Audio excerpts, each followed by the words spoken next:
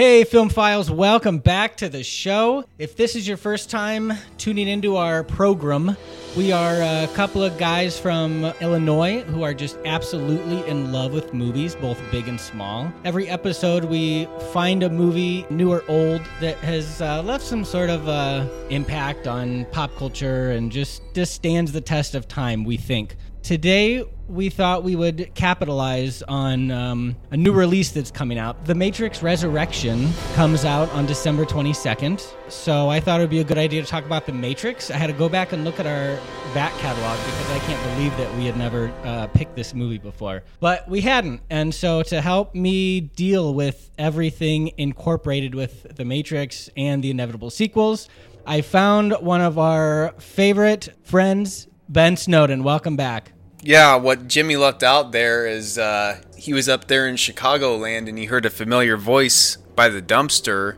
And he's like, that sounds like a familiar voice. And, I was just drinking hobo wine by the dumpster. I was like, hey, man, let's do something. He's like, yeah, The Matrix. And then we put on our cool sunglasses and just flew into the sky like Superman.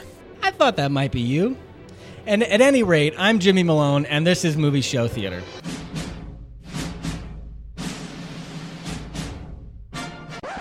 You ever dance with the devil in the pale moonlight? What we've got here is failure to communicate. Open the pod bay doors, Hal. I'm sorry, Dave. I'm afraid I can't do that. What do you want? You want the moon? Just say the word and I'll throw a lasso around it and pull it down. What's your favorite scary movie? You ever seen a grown man naked? All right, well, I hadn't watched The Matrix in, I don't know, probably like 8 years. All three movies are streaming on HBO Max. And before I say too much, I want to hear about Ben's experience with the rewatch. The movie came out in 1999. It was directed by, at the time, Larry and Andy Wachowski, now Lana and Lily Wachowski. And it came out in 99, which is kind of argued to be one of the best years of movies. Some of the other things that came out in 99 were Fight Club, Sixth Sense, American Beauty, American Pie, Sleepy Hollow, The Mummy, Eyes Wide Shut, Blair Witch Project, 10 Things I Hate About You, Office Space, Toy Story, Dogma, Magnolia, and Ben's favorite, Bowfinger. You know it. This was just a very seminal period in my life, 1999. So just saying The Matrix just inspires just a floodgate of memories. So I was really happy to go back and rewatch this movie. And was it as good as I remembered? Well, I want to hear Ben's take first, so I'll let Ben talk. So it's kind of a yes and no for the original Matrix because I'm in the same time frame when it comes to that nostalgia because I was in my first year of being a teenager, so I think, I see the preview, the trailer on TV, which would have been TV at the time, not the internet, because it took too long to download videos.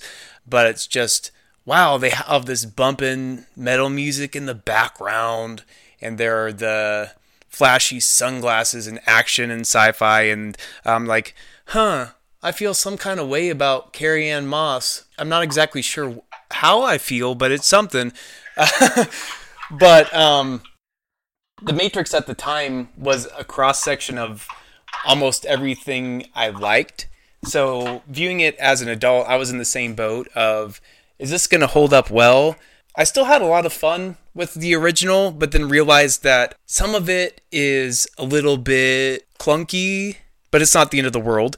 And then the part that got me was the long stretch kind of toward the start where mostly Morpheus is explaining what the Matrix is. And it's kind of like that combination exposition / training montage. So I was like, I remember that being a little bit better in my younger days. But I think too, just skimming the IMDb trivia, that part seemed to be a compromise. Because the studio, when they were reading the script, it seems like they said to the Wachowskis, hey, people aren't going to get this. You need to over-explain what the Matrix is. Yeah, they certainly did that. I went full nostalgia on this one. I was 15 when this movie came out, and I wasn't allowed to see it in the theater, but my parents did eventually let me buy the VHS because it's a very violent movie, but there's not a lot of blood and there's not a ton of swearing. And so it passed the parent test. So going back and watching it, I absolutely loved it. One of the first things that I noticed was the writing and some of the opening lines of the dialogue. I guess I should say my intent for this little ranting session with me and Ben is to convince anybody who's listening that it's time for a rewatch and brush up before the new one comes out. So the beginning of the movie, you haven't heard anybody or seen anything, and it's just a phone call between two characters who you haven't met. And Trinity says, "Is everything in place?" Cypher says, "You aren't supposed to relieve me." Trinity says, "I felt like taking a shift." Cypher says, "You like him, don't you? You like watching him." Trinity says, "Don't be ridiculous." Cypher says, "We're going to kill him. You understand that?" Trinity says, "Morpheus believes he is the one." Cypher says, "Do you?" Trinity says, "It doesn't matter what I believe." Cypher says, "You don't, do you?" Trinity says, "You hear that? You sure this line is secure?" Cypher says, "Of course I'm sure." And that little opening dialogue basically tells the entire story of the movie, which I think is really interesting. And it touches on, that this is going to be a the one hero's journey. And there's going to be some romance. There's going to be some skepticism. Cypher says in the beginning of the movie, "We're going to kill him. You understand that?" And I don't know. It says a lot of things about each character, and it kind of sets up the story really well. And don't forget about the falling letters / characters. The code, so to speak, the green code. Yeah, that's my favorite piece of movie trivia. You want to say what that is? It's mostly Japanese characters, right? Yeah, it's supposedly one of the writer's mom's sushi recipes. It isn't all Japanese.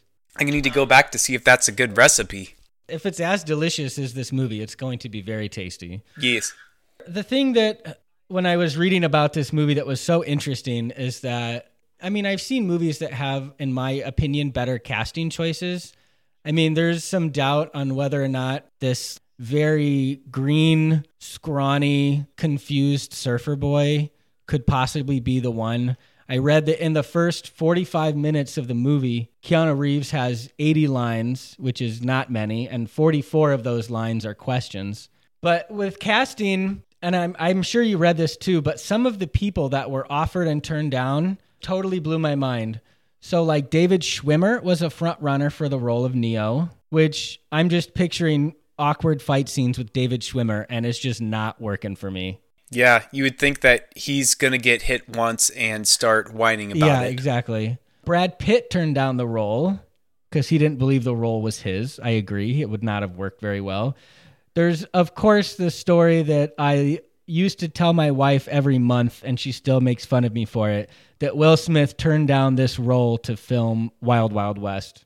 But there's a really funny YouTube video of Will Smith telling this story, and apparently the Wachowskis, they had only done one other movie at this point, and I thought it was a terrible movie called Bound. It was almost softcore porn. It was Jennifer Tilly, and I know Joey Pantoliano was in it. I can't remember really the plot, except there were boobs in it, and I was 16 watching the movie, and so at least in that point in time, it was awesome. Maybe not so much today. Yeah, come to think of it, it was the greatest movie I've ever seen. But he's explaining that the Wachowskis basically pitched the opening scene to Will Smith. You think of an elevator pitch, you get 45 seconds. And they probably started filming it in 97.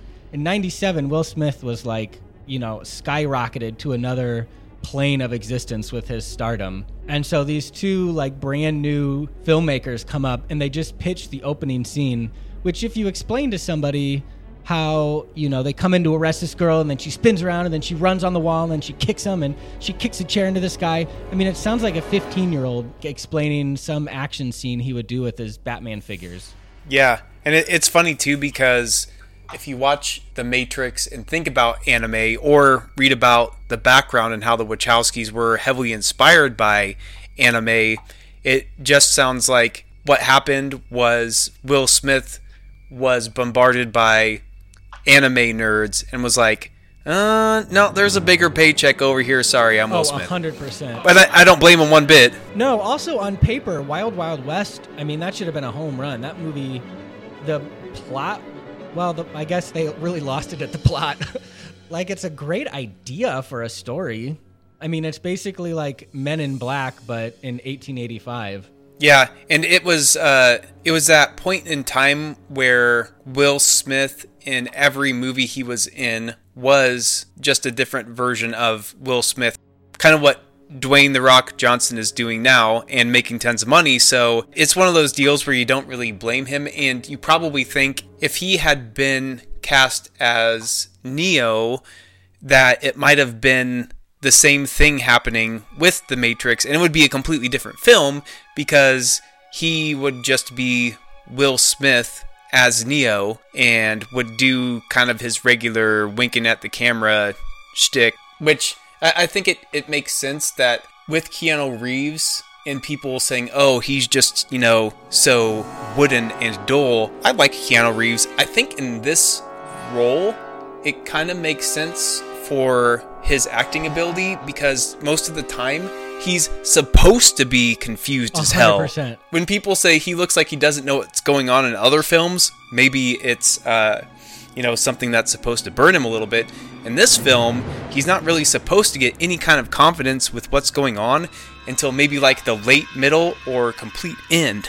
Like when they break out Morpheus is when he really shines. Yup.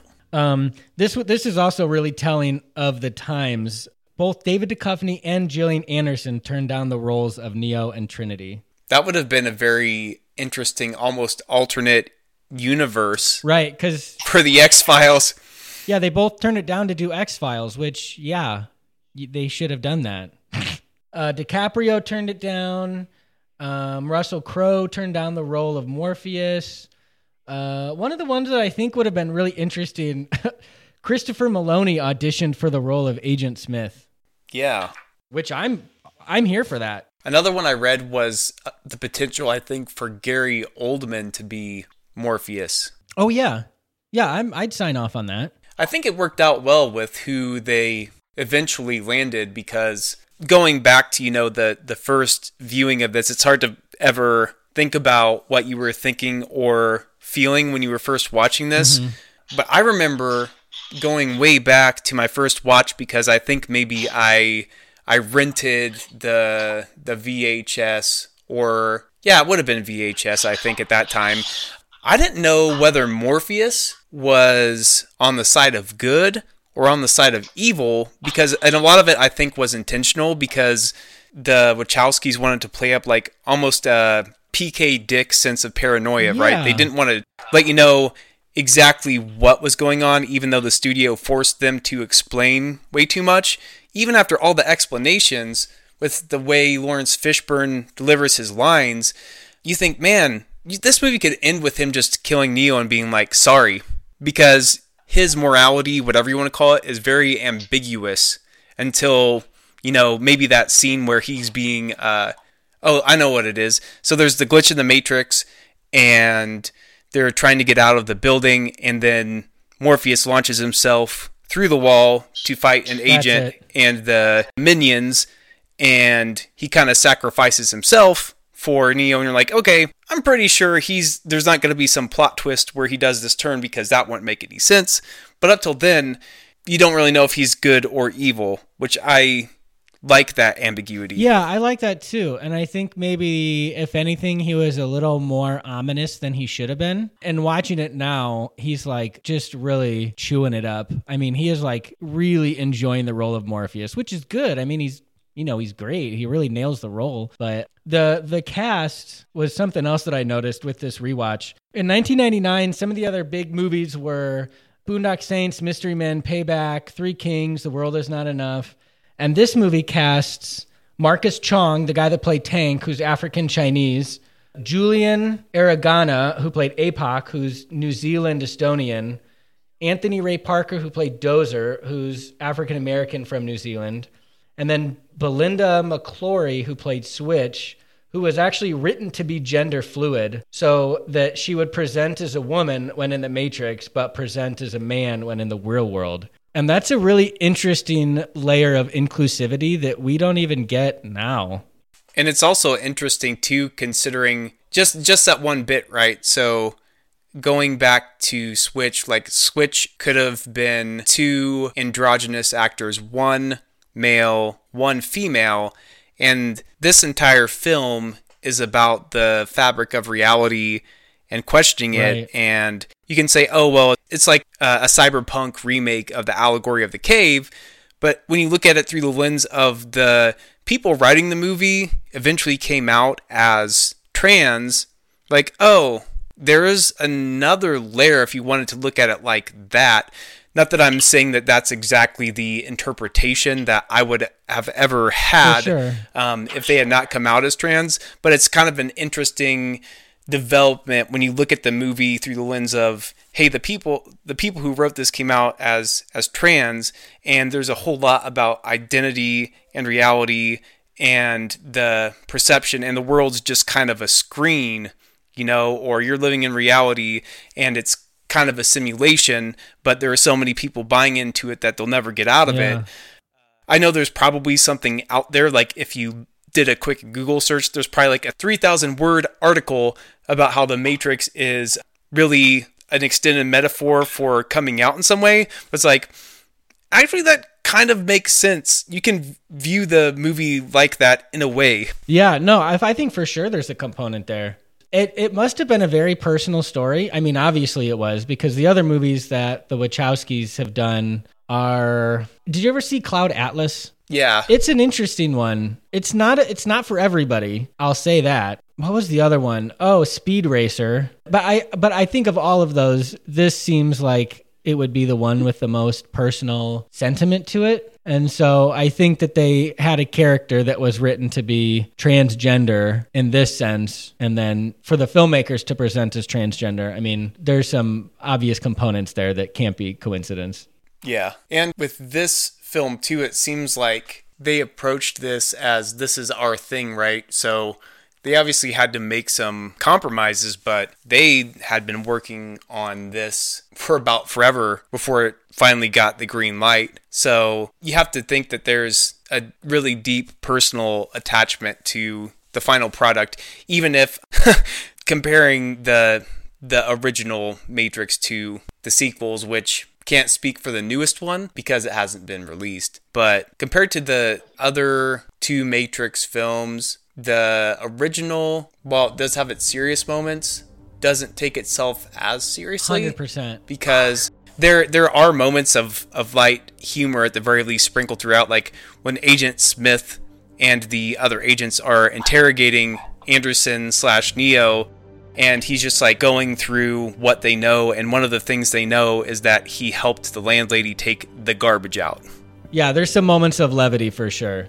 And like the whole character of Mouse, he was such a sweet character that was like, you knew he was going to die because he didn't really add much to the story, and he just came off as extremely expendable. Yeah, it's like that sense you get if you've watched enough horror, and it's like, wow, this character's really nice. Yeah, he gonna die. Yeah. He is really sweet and also adds nothing to the story, and we would be fine without him. So here's another one for the body count. So I guess we should probably touch on the sequels, because so I saw the trailer for the new one, and I knew that it was coming for like 6 months, and I knew that only Lana Wachowski is involved with the project. And I guess when they were pitching The Matrix as a fully ready-to-shoot screenplay, they had only written a movie called Assassins with Stallone and Banderas. They hadn't directed that movie Bound that I was talking about. The studio made them go direct a movie just to show that they could. And so the studio ended up giving them $10 million, and they used that entire budget to make the first scene, like cut, print, ready to put in theaters. And they showed that to the studio, and they're like, okay, here's $63 million. So I remember the sequels being really bad, and I remember them being flops. So I did watch part of the Matrix Reloaded because I had very little recollection of it. And the other weird thing is that this movie, The Matrix, was released in 99.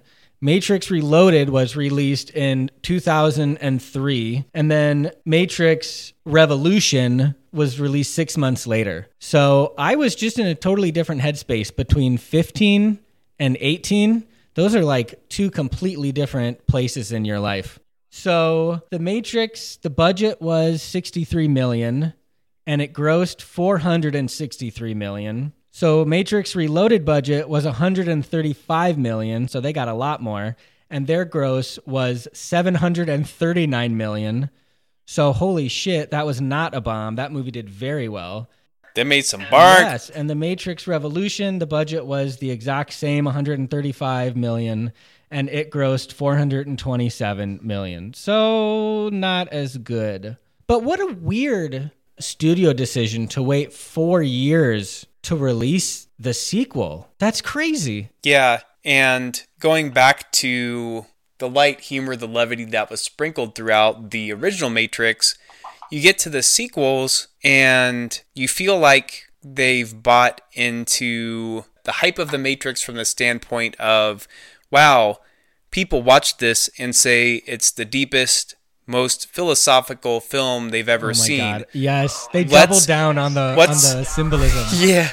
And when I was watching The Matrix Reloaded, and I didn't recently get back to Revelations, sorry everyone, I was like, wow, what happened was the same thing that happened to the Star Wars prequels, where they had these scenes where, you had the Senate or these councils sitting around talking about things no one cares about.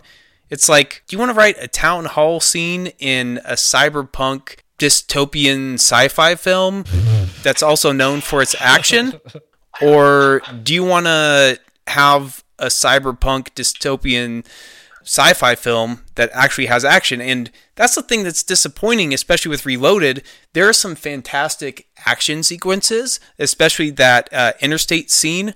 And the disappointing part is it doesn't really feel like it means anything because the movie's bloated, and a lot of scenes with here's this keymaker guy, here's this architect guy who pops up and just spouts a bunch of verbal diarrhea that no one understands. It's like, what is this? Like, what is this supposed to even mean? I don't understand. It's like a Matrix fanboy circle jerk. Yeah, well, that's perfect, because with some of the stuff that popped up in the sequels, it does feel like bad fan fiction. Like someone wanted to explain the Matrix in more detail, and then they did, and a lot of times that just ends up biting the film in the ass, because one thing, even though I mentioned earlier that in the first Matrix they over-explained a little bit, there was still a lot of stuff about the world that you didn't know and left you wondering.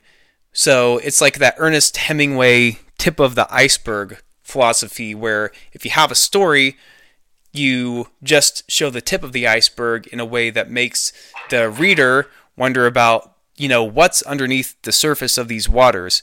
So the sequels went underneath the waters and they're just like, oh yeah, here's everything. It's just like, oh, the aura's gone. Yeah. Oh, they're like completely different movies. I think something that I really liked about the first one is that the scale and the general scope of the movie, even though it took place, in this fabricated reality, this like cage for humanity, most of it took place in the world that we know, on streets that we know. There's a bunch of references to Chicago. There's like 6 different streets that are either shown or mentioned that are famous streets in Chicago, like Wabash and Lake. There's a subway station, and the destination of that subway station is a famous Chicago L station. But then there's other ones that are like New York located. It's just supposed to be like, metropolitan area USA. But it seems like it was a world that I recognized as a 15-year-old. You're in like an office building and walking down the streets, and I'm like, ooh, I can relate to that. I understand that. These are places that I kind of know. And then the second one, it's just like nothing is recognizable. It's all like new worlds, new landscapes, nothing that I had ever seen before, which apparently a lot of people liked because, as I was mistaken, this movie did very, very well. But it's exactly like you said. It took itself so seriously. And the Neo flying, I could just never get behind. No. And part of it, too, it's funny how the movie references him doing his Superman thing, because the most interesting Superman stories are the ones where he's vulnerable and gets his ass kicked, because you're like, hey, is he going to die this time? Is he actually going to face adversity this time and not have the sun power him up and he's just going to bulldoze through all the enemies? So in the first Matrix, yeah, Neo has tons of vulnerability up until the end, because you kind of do wonder if he's going to live or die. But by the second one, is just like, oh, he's fighting tons of agents, which, by the way, early 2000s CGI. You probably knew I was going to go there, but the scene where Neo just finished talking to the Oracle. So here comes Agent Smith, who has somehow been liberated. He's been infecting other people in the Matrix and essentially replicating himself. So for no apparent reason, this fight scene switches between live action and like PlayStation 2 CGI, and it is so incredibly jarring. And you wonder who made the decision to do that, because they didn't need to do that. Like, the live action parts were incredible, but when it switches to the CGI, it might as well be like Mickey Mouse animations, like Steamboat Willie, because it's the exact same thing. It is Steamboat Willie. Yeah, it's not necessary, and it doesn't look good. I mean, and it came from, when the first one came out, I mean, it just had mystery and intrigue. I mean, even when the movie was halfway over, you still didn't know what the hell was going on. You still don't know if he's the one. You still don't really know what the idea is. And I really liked that. I mean, I was old enough to appreciate show, don't tell. And I just thought, like, the training sequences, the fact that they could upload a program into his mainframe and Trinity would just know how to fly a helicopter. I mean, all that just worked so well for me. And, I mentioned some of the other movies that came out in 1999. We had never seen anything like that before. Like, from special effects, they were nominated for, I think, 4 Academy Awards that year, and they won every single one. And the way that they told the story and the way that they withheld certain information and, the special effects that a lot of them were done practically, everything was just so new, and it just blew my mind for 2 straight hours. But then flash forward to 4 years later, when the second one comes out, we've already seen all 3 Lord of the Rings movies. We've seen Underworld. We've been introduced to like all of these new concepts in like storytelling and science fiction and fantasy. And I just remember thinking, like, I don't really need the Matrix anymore. I've outgrown it. And I remember seeing it, but I remember the sex scene being pretty good. It's funny how my brain has a tendency to remember the sex scenes. But it's like, to me, it was irrelevant. It's a tough pill to swallow. It's a tough pill to swallow after the original, because I'm in the same boat, and there really wasn't a whole lot of intrigue left after bigger film franchises came along and did some of the same things or different things better. So the sequel, when it kind of whiffed on the things the original had done better, it's like, well, what am I supposed to do now? Yeah, exactly. And I'm surprised that you haven't mentioned this already. One point to The Matrix is the bomb-ass soundtrack. I was going to mention that, because I want to say there's like Rob Zombie, Dragula, there was Deftones, My Own Summer, Rammstein. And then they had like Propeller Heads was in there somewhere, so like a mix of like, kind of like a mix of electronic and some hard rock and metal, very much a sign of the times. Oh yeah, the music is very dated. But I don't remember a lot of movies where the soundtrack, I mean, science fiction especially, like sometimes people watch science fiction movies and they want to be taken far away to a land where nothing is familiar, like Star Wars. And then some people want a movie, where they can relate to the characters and it takes place partially in a landscape that they know. And then they get whisked away to like a new place, like say Super Mario Brothers. Yeah. And it's interesting how the Matrix does a little bit of both.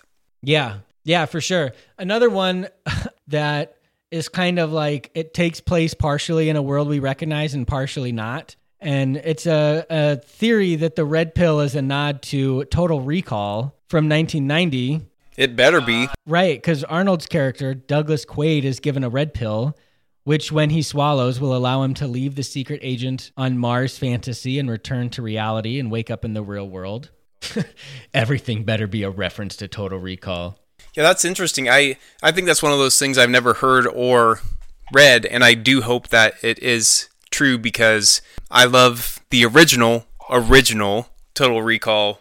What's interesting too, if I'm remembering right, so we haven't had a Matrix episode until now, but we've visited kind of you could call it the constellation of Matrix movies because I like that. Constellation. Because we did what you might call a precursor to the Matrix called Dark City. Yes, I'm glad you brought And then that I remember up. in that episode, I think you had brought up that the Matrix used sets from Dark City, and both movies have very similar themes. Dark City, I would argue, is much darker because, I mean, the opening scene is a dude wakes up and there's a disfigured prostitute that's dead in the other room. But both movies are very much a, hey, what is reality kind of deal. And then, did we do an episode for Equilibrium as well? No, but Equilibrium is very similar, as is Existence. Yeah. But Equilibrium is a much better comparison that you made. I like that one better. Because Equilibrium is like, it takes part of what the Matrix does, because that came down the pipeline like 3 years after the Matrix, but it's more like if you married the Matrix with 1984 and Fahrenheit 451, so of course I was all over it. But it is really interesting with movies that probably just got greenlit that had been sitting around because of the Matrix, and then back in the era of spoof films, the first time Bullet Time was spoofed, it was funny, but the 3,000 times after that, it was not funny. Oh my God. When they did it in Shrek, you remember that? Yeah. Yeah, the bullet time was pretty spectacular. Apparently there was a controversy where Michel Gondry started using a technique like this in some of his music videos, but it was just with still images, just with a static subject that the camera would move around. But this was really the first time that we had seen. I mean, I guess the bullet time, that was like the big one. That was the big showstopper effect of the movie. Everything else, we had seen before, but at least for me, I just hadn't seen it done that well.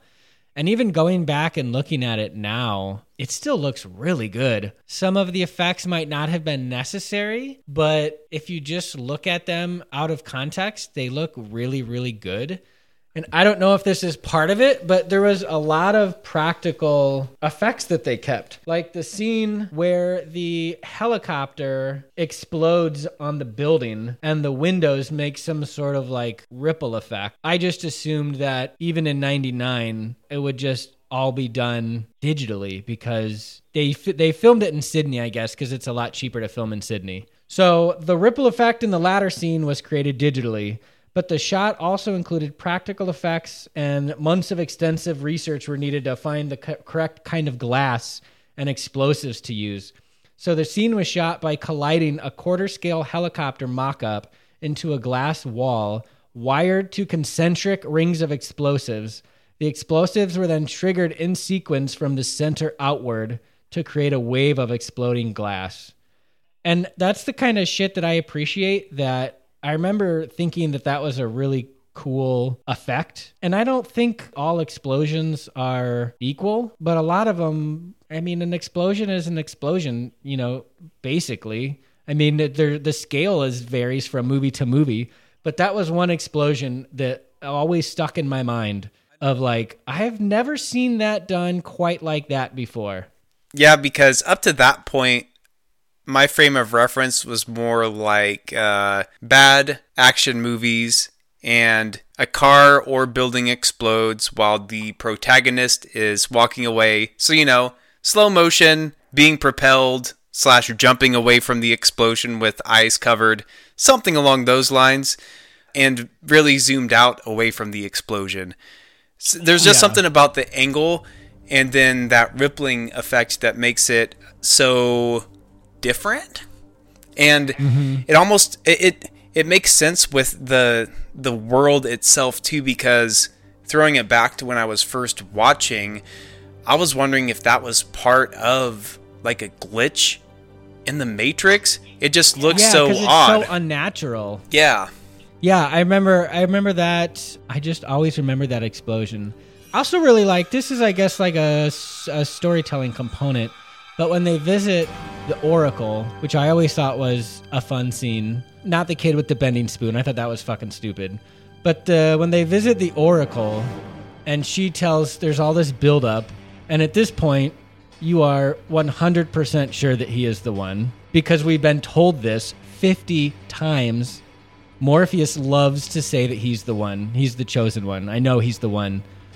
And so when the Oracle says, you're not the one, you're kind of like more disappointed than Keanu Reeves is. And of course, he was the one, as we would later find out. But apparently, that was kind of a source of contention for some people who thought that it was a really cheap move for this character to tell the audience, no, he's not the one. And then at the end be like, no, just kidding. He is. He's totally the one. Well, I was just going to say, I do love the Oracle too, because it's not what you expect. What you expect is probably some kind of priestess in long flowing robes, and she's on an altar with, incense and candles around her. And instead it looks like... Or at least some patent leather. Yeah. And instead what you get is he just goes into an apartment kitchen and it looks like someone's sweet grandma baking some cookies. And that's literally what she is. But I think the reason I am okay with the Oracle saying you're not the one is just like, well, it's just part of the hero's journey.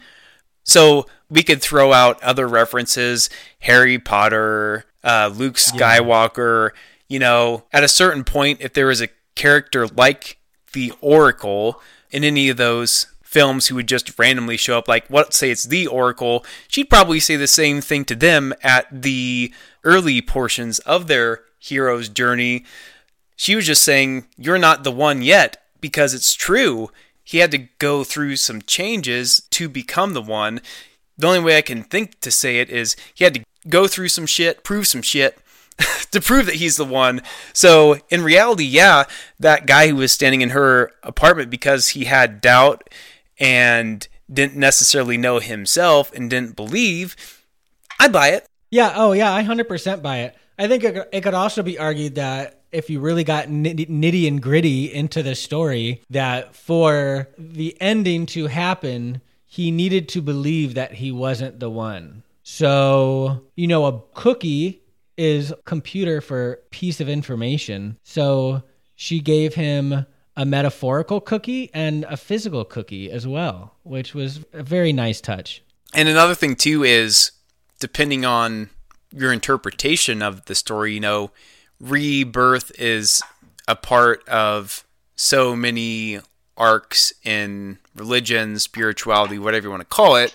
So there's the scene near the end where Neo is trying to get out of the Matrix, get back to Nebuchadnezzar, and Agent Smith pumps him full of bullets.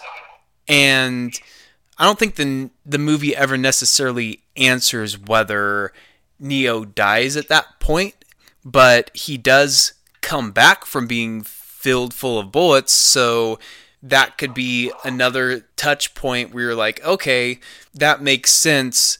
He had to die in his current state before he could become the one. Yeah. So there are a lot of things that go into it, and that's just one of them. Yeah, I also have no problem at all with the really cheesy kiss that brings him back to life. I love love stories in movies, and I don't know if that's just that part of me talking, but I didn't think it was really, really sweet and magical and particularly touching.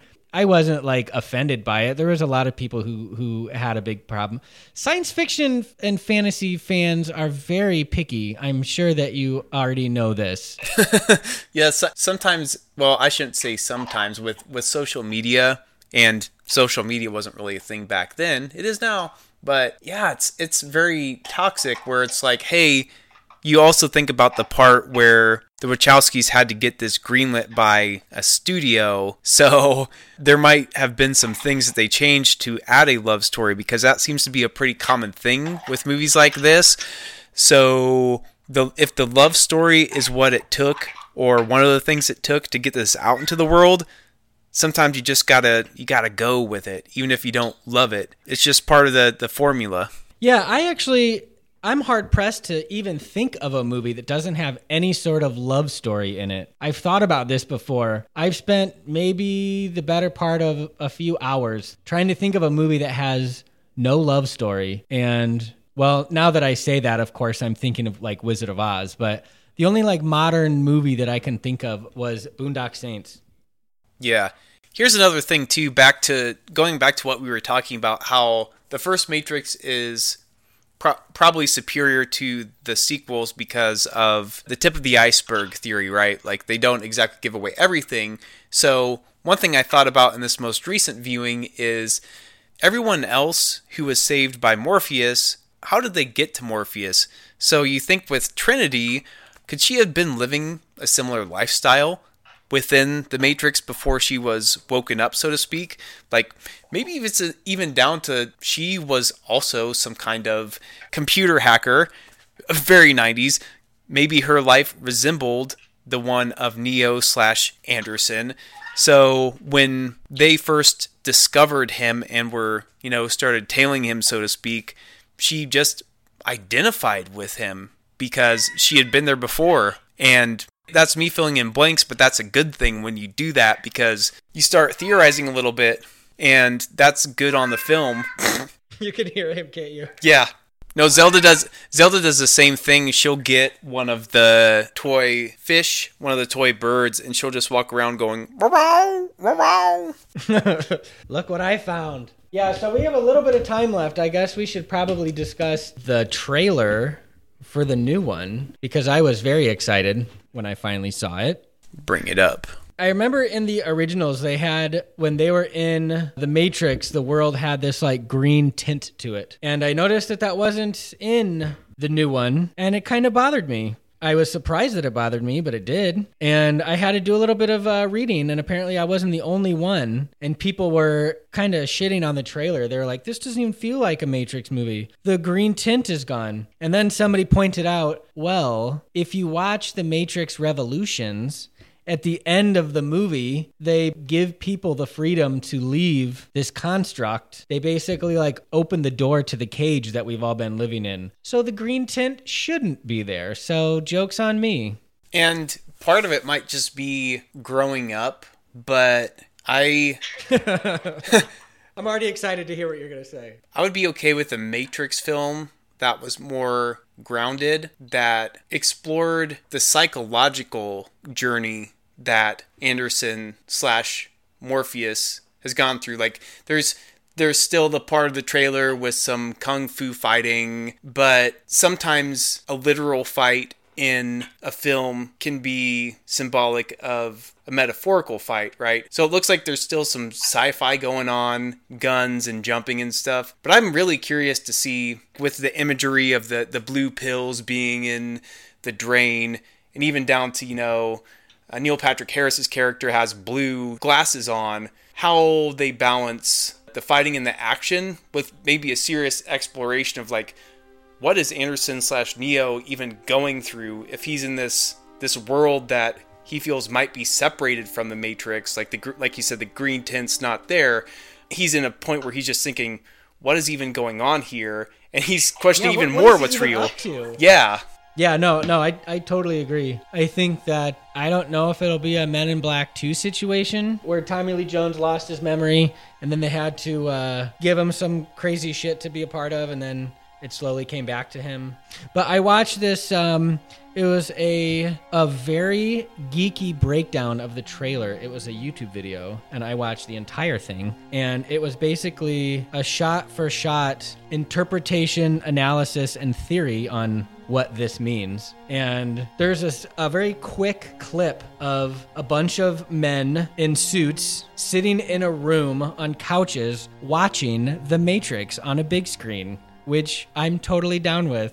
You know, it is one of those deals where it would make sense, maybe not for them to go in a complete crazy meta direction, but it would make sense for the Matrix film or films to exist within the Matrix world. Yes.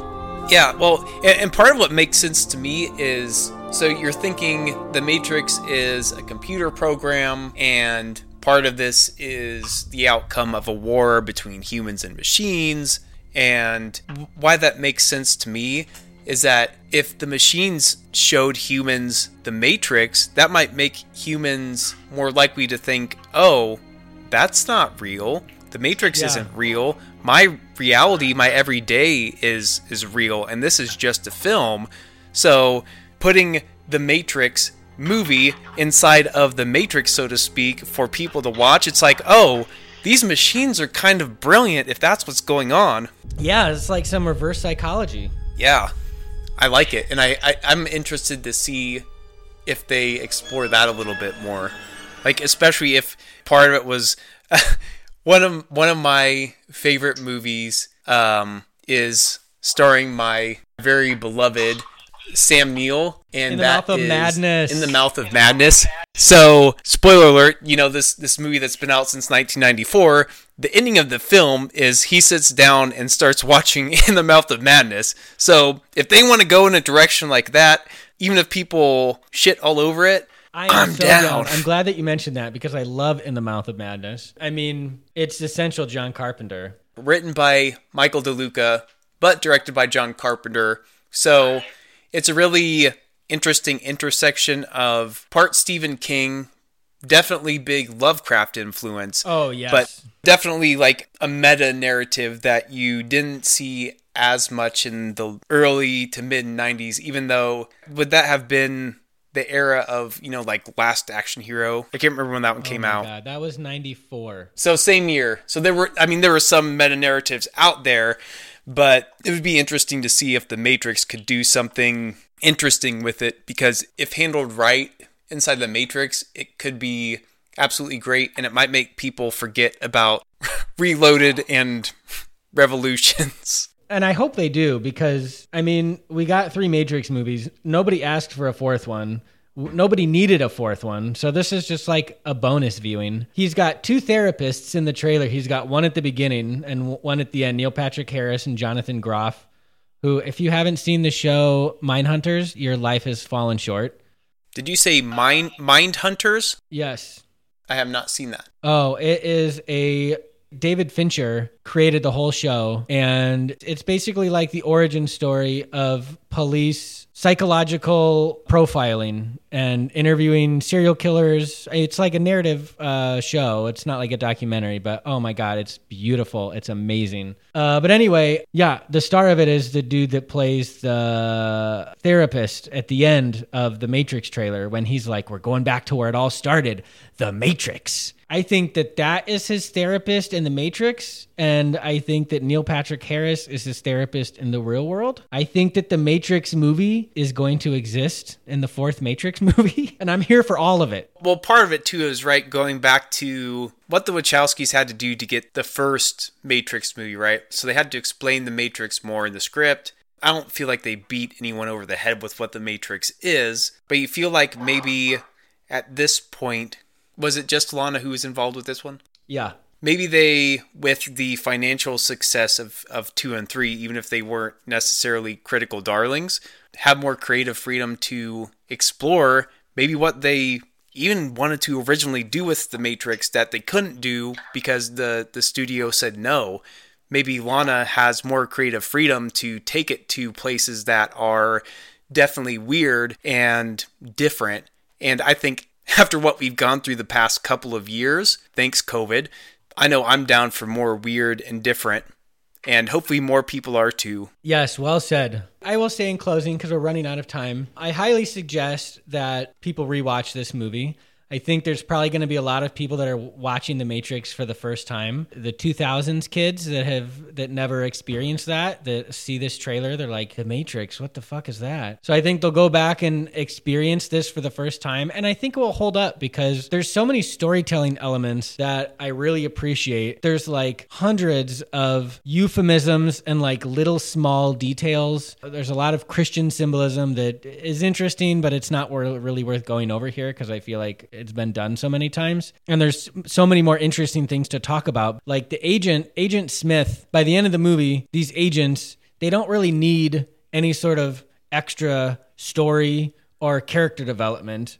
We know that they're trying to stop Neo and that's it. And they're obviously like Terminators, basically. And we don't really need anything else. But there's the scene where Morpheus is being held hostage and Hugo Weaving, who that's like the best casting choice of all time, I think, is Hugo Weaving as Agent Smith. He's so good. But he gives this really expertly delivered monologue about how he's so tired of the Matrix. He's sick of the smell. He's sick of the taste. And he can smell it in the air. And he needs to get the code to Zion so that he can destroy Zion so that he can get out of the Matrix. I just think that it's a really cool extra bit of storytelling that we didn't really need, but it really adds to his character because, you know, there's like three main agents, and of course, Agent Smith has the most screen time. But aside from that, he's the only one that we know anything about. But I just thought that was a really cool example of storytelling, and I thought the whole movie was full of things like that. And unfortunately, the sequels leave a lasting impact on like the taste in my mouth when I watched the first one. So that affects it somehow. But I give this movie 8 out of 10 trench coats. I would give it at least 8.3 pairs of designer sunglasses. Man, well, there's so many things that we didn't get a chance to talk about. The influences of this movie, Ghost in the Shell. I guess Andy Wachowski went to Joel Silver, who is the producer, showed him Ghost in the Shell from 1995 and said, we want to do that for real. But there was like Akira. They got the term The Matrix from William Gibson's Neuromancer, which I'm reading right now, which is such a good book. I need to read that one because I've read a few of his other books, but that one is known as his masterpiece. And it is that. Do you have any closing remarks on The Matrix? Yeah. Even going off the anime comment, even down to if you've ever watched anime, not all of them do this, but a lot of them have this almost philosophical slant. Sometimes it does make you think a little bit deeper. Sometimes it just makes you think, this is faux philosophy or cotton candy philosophy. I know with the first Matrix, I didn't really care that much whether it was either of those. I feel like they got into the philosophical stuff just enough, and that was pretty balanced with action and the plot and the special effects. And I know ultimately it just made me think a little bit more about reality and how a lot of times it's not necessarily outside forces that project it. It's you who makes reality. And I think that's part of the point of having a character like Anderson turn into Neo. You ultimately make your own reality, which I guess that's a pretty positive takeaway when you consider that the real world within the first, I guess, all the Matrix movies is machines harvesting human bodies and then squeezing them into a liquid when they're expired, so to speak. So it's definitely still, I think, a fresh and interesting twist on sci-fi and dystopia, and it's worth watching again, even if you happen to catch it when you still had cable TV and they ran it for 5 years straight on TNT, just because I'm in the same boat as you, Jimmy, where the sequels kind of soured me on the original, but then when I went back and watched the original, I thought, wow, this is still really good. Like, there's some dialogue that's a little bit clunky and it's a little bit full of itself, but it's not like the sequels where most of the movie is full of itself and trying to look important and it just ends up being pretentious. The first Matrix is just a lot of fun. Yes, it's so much fun to watch. I had no fun at all watching the sequels. The whole aura was different. There was almost a lack of aura, like no mystery, no figuring out the world yourself. There was no really exploration as the viewer. It was just more like, well, here's everything. Good luck getting through this. We do have some twins who kind of dissolve and they're ghosts, but they're not ghosts and they have razor blades. Yeah. Yeah, there was no personality. That's what it was. The first one had so much personality to it, and the second ones were just like cold and sterile. Yeah, there was really no heart to it. And I think one thing that's very important is if you look at, you could call them the dystopian classics or the sci-fi greats that have that dystopian slant to them. Obviously, we've talked about Blade Runner a little bit. Even if it's very faint, there's a heartbeat there. There's that human element there. And when you strip it of all of that, like you said, it just ends up being cold and sterile, and you wonder why you're even watching. Yeah, very true. Well, Ben Snowden, thanks for helping me figure out just what The Matrix is. The Matrix is what you make of it, and I'm going to talk about it for 3 straight hours starting now. You can check out the rest of our podcasts at soundcloud.com/movieshowtheater or anywhere that you get your podcasts. You can check out our Facebook page. You can reach out to us, give us movie suggestions. We'd love to talk about what you would like us to talk about. So until next time, I'm Jimmy Malone. I'm Ben Snowden. And you've been listening to Movie Show Theater. Come on!